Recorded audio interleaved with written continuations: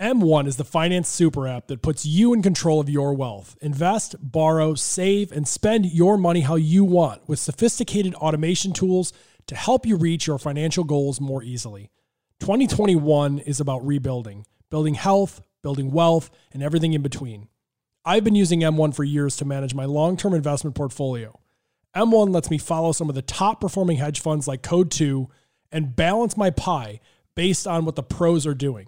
It's truly my favorite investing app in the world. Go to m1finance.com/Katoon to get started today and earn $30 to invest after you fund your account. Terms and conditions apply. M1, yours to build.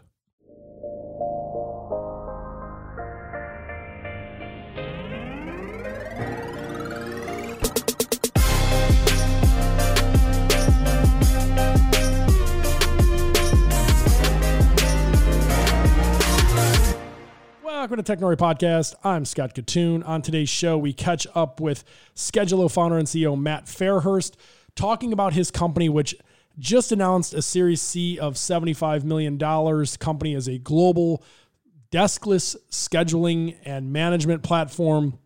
What does that mean?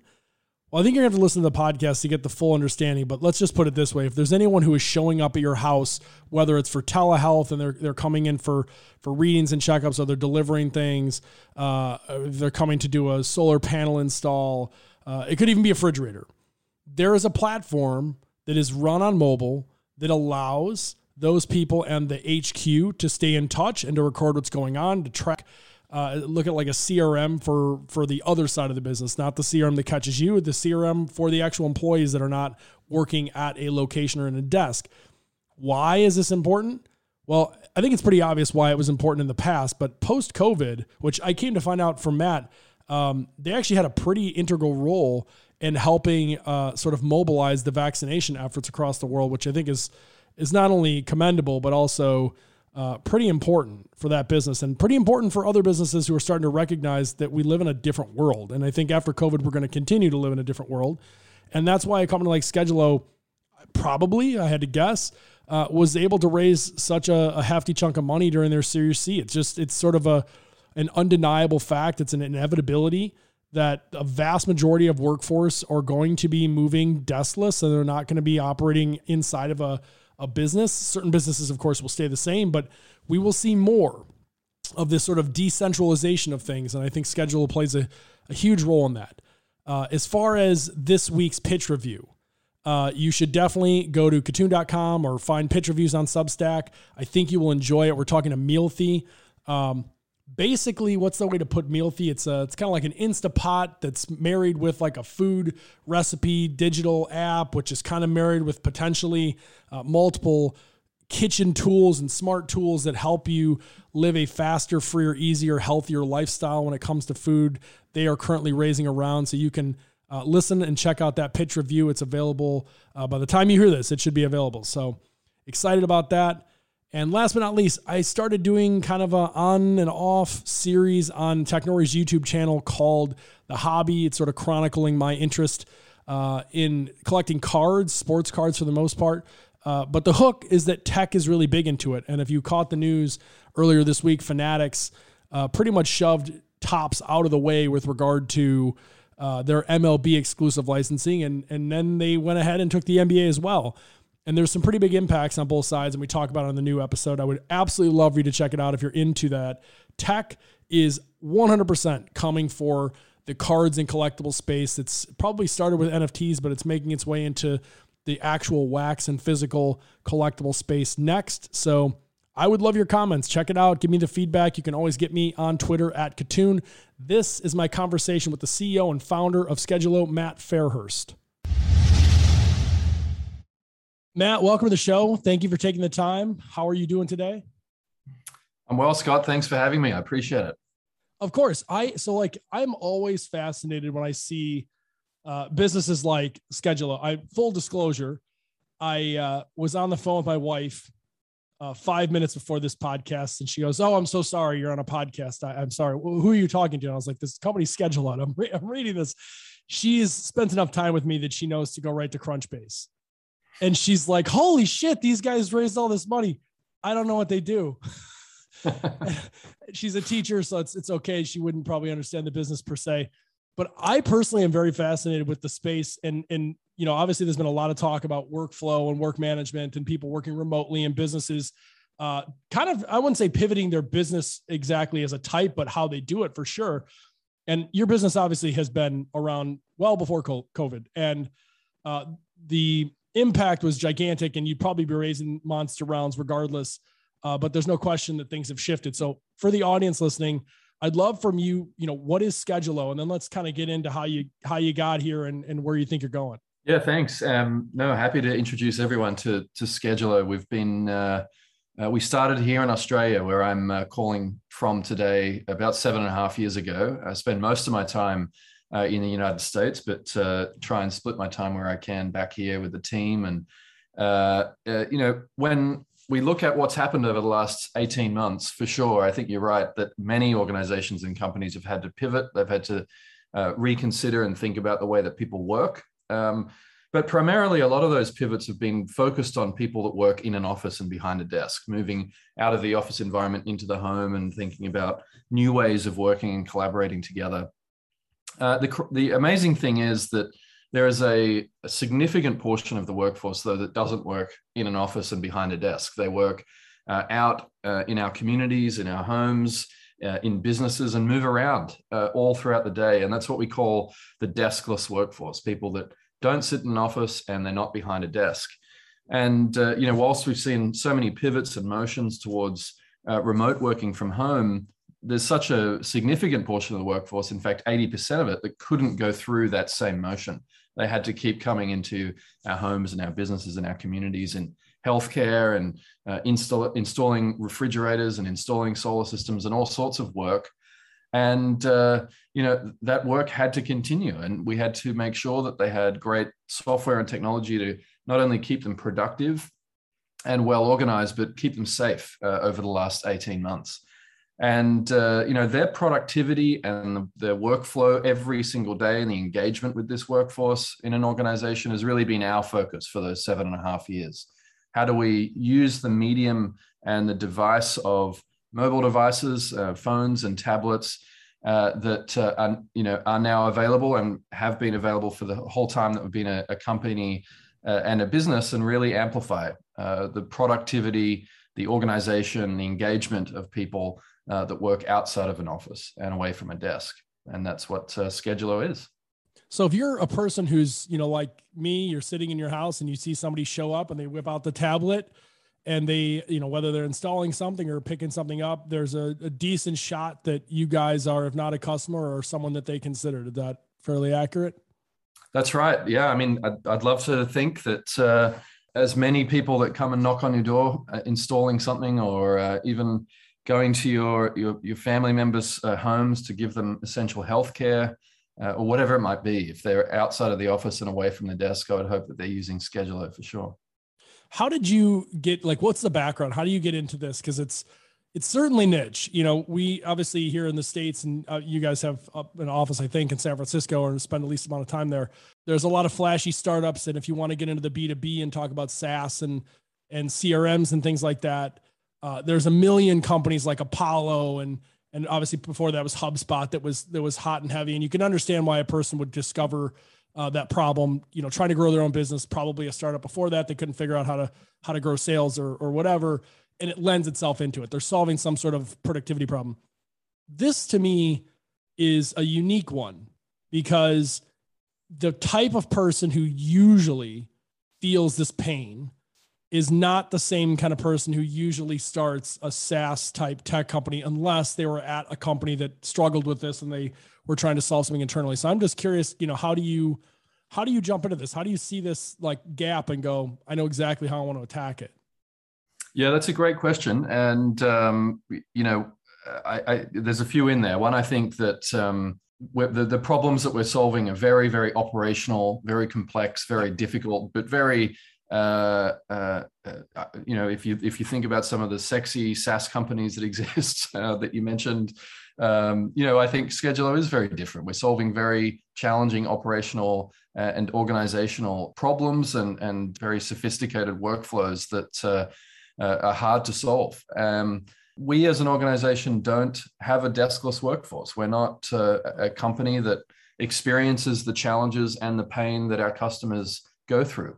And for that reason, when we started the company, it really came out of the challenges and the issues that companies that I was working with my co-founder, James, in a consulting capacity, were really observing and experiencing. We saw these companies that had all of these organizational and planning and productivity challenges, and we fell in love with the difficulty of those challenges and created software to solve it ultimately.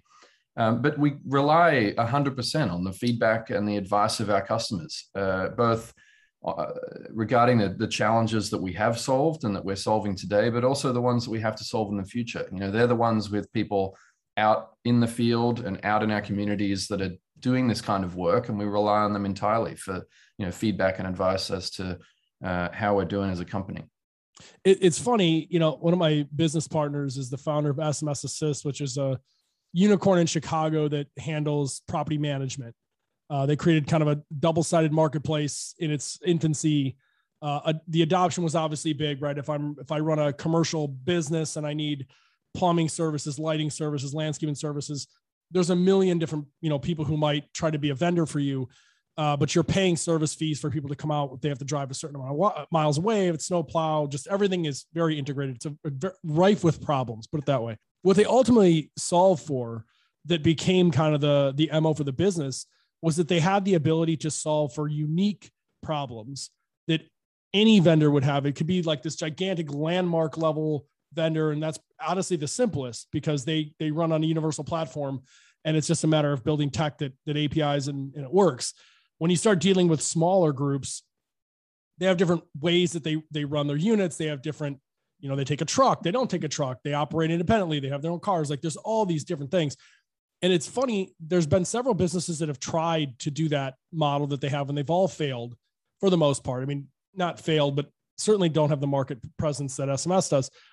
And I think the reason that they were successful is that they truly did listen to the customers.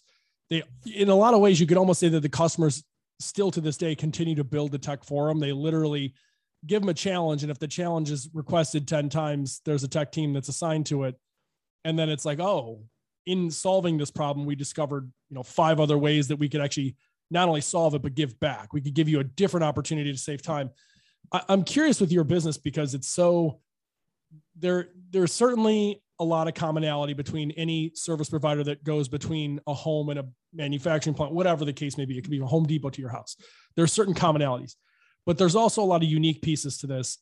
And how do you build them in a way where the entire platform can still operate in a scalable manner? Because to me, that's the thing that SMS, I think, really solved for well, that others didn't. And I'm sure that it's similar for your business. Like, it's one thing to solve problems for everybody. It's another to do it under one roof.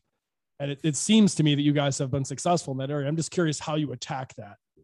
Yeah, no, that's a good question as well. I think you've identified a real inflection point that a technology company has to go through. And that is sort of making a decision when you serve a segment of your customer base very well, maybe in a particular industry, for example. Let's say healthcare for us is 35% of our customer base. You have to be very disciplined when you really decide to build a platform to serve as many organizations that face a consistent set of challenges that every organization with a deskless workforce faces, versus only focusing on one industry or another and sort of creating another fragment in a very sort of fragmented ecosystem of industry products and industry applications. And I think at Scheduler, we made a very deliberate decision early to create a platform that focused very deeply and to a high level of quality on the fundamental consistencies between each of those organizations, but then allow an environment that we call now the Deskless Productivity Cloud that can depend on those fundamentals, but be extended and configured and iterated on for a particular industry or for a particular use case and a set of challenges that might exist between one business and another. And I think that's often the real sort of layer of value that our customers get from our platform, where they can take these very, very rich fundamentals that anchor around the planning and organization of work and scheduling of work, the the execution of work on a mobile device and the analysis of that work in a business, but then articulate it in a way that's really competitive for them in the market or whatever it might be. And I think to do that, you just have to be very disciplined and know and appreciate the, much bigger company and much bigger product that you're building over time. This is a show that hopefully, we have kind of a split between investors who listen to this, entrepreneurs.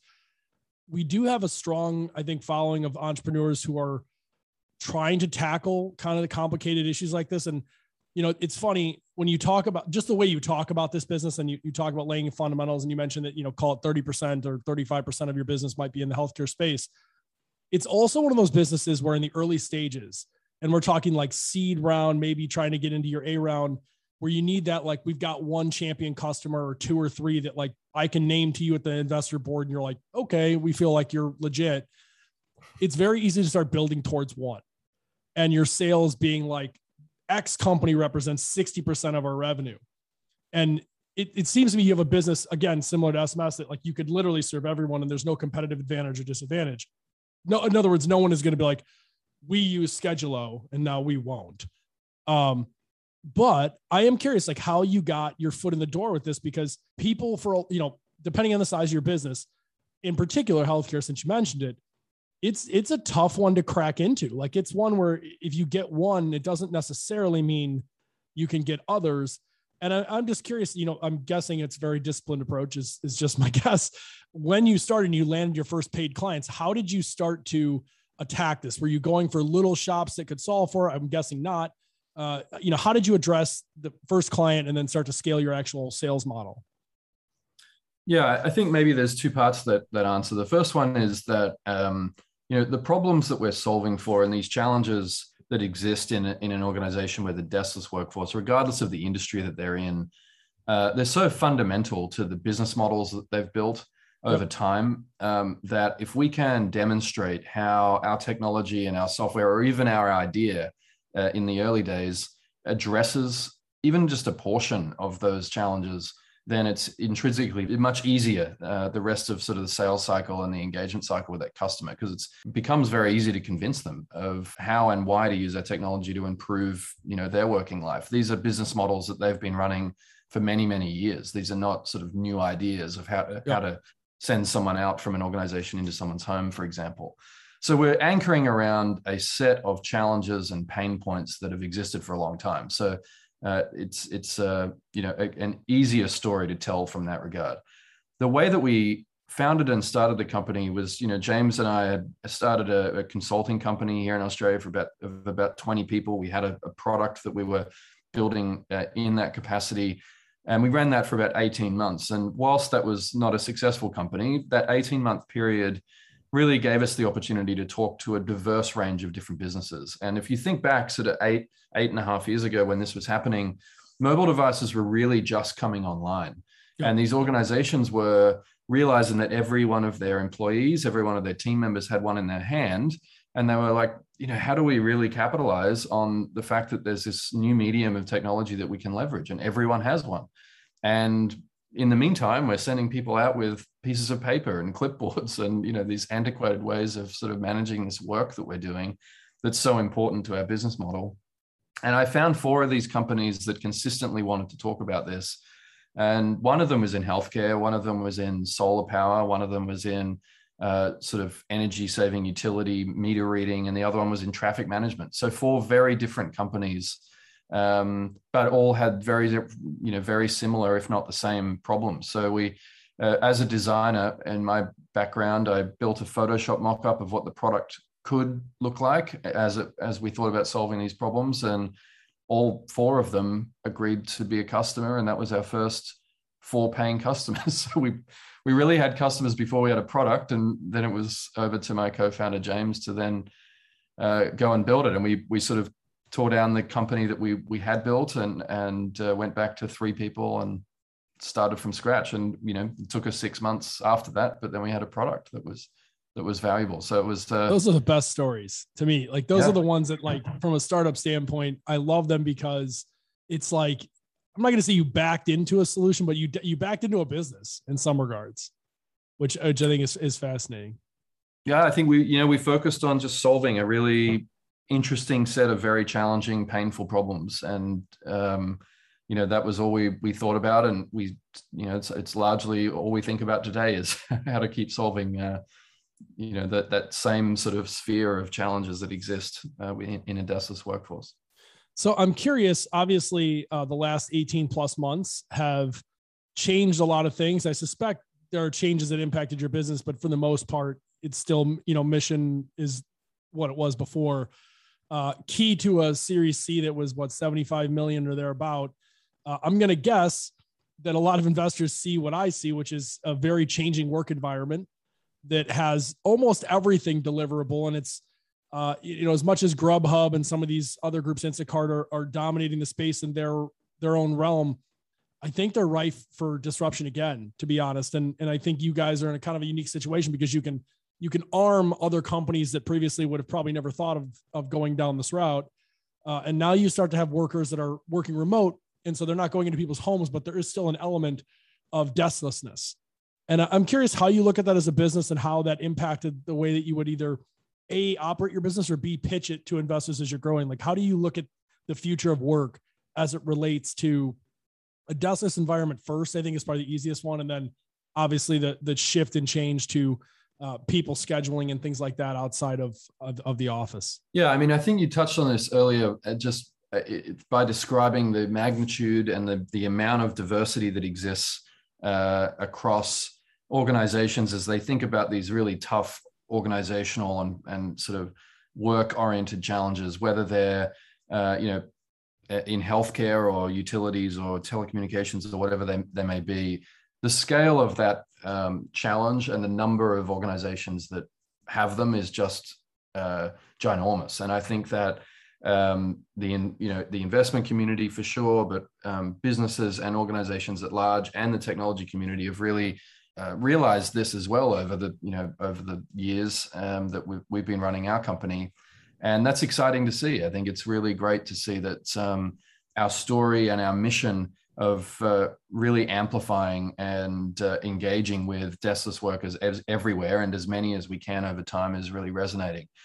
And I think that the concepts and these fundamental challenges that we've built technology to serve and address are so applicable to so many different kinds of problems. And I think another thing that was happening as we were raising our Series C and growing our business last year was a very deliberate set of challenges that we set out to solve that oriented around COVID-19 and the response to it.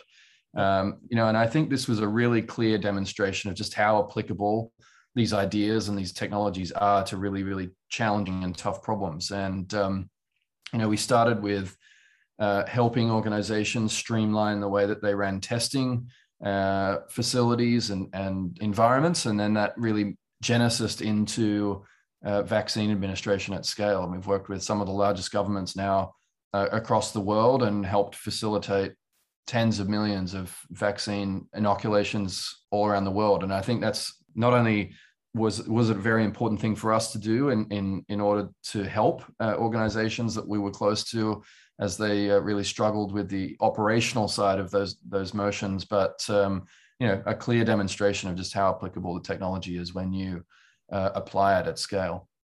I couldn't agree more. And obviously, you would prefer this not to happen as a result of a pandemic. But I do think we're going to learn as a business community and really as a logistics and supply chain community in the world how to better deal with this.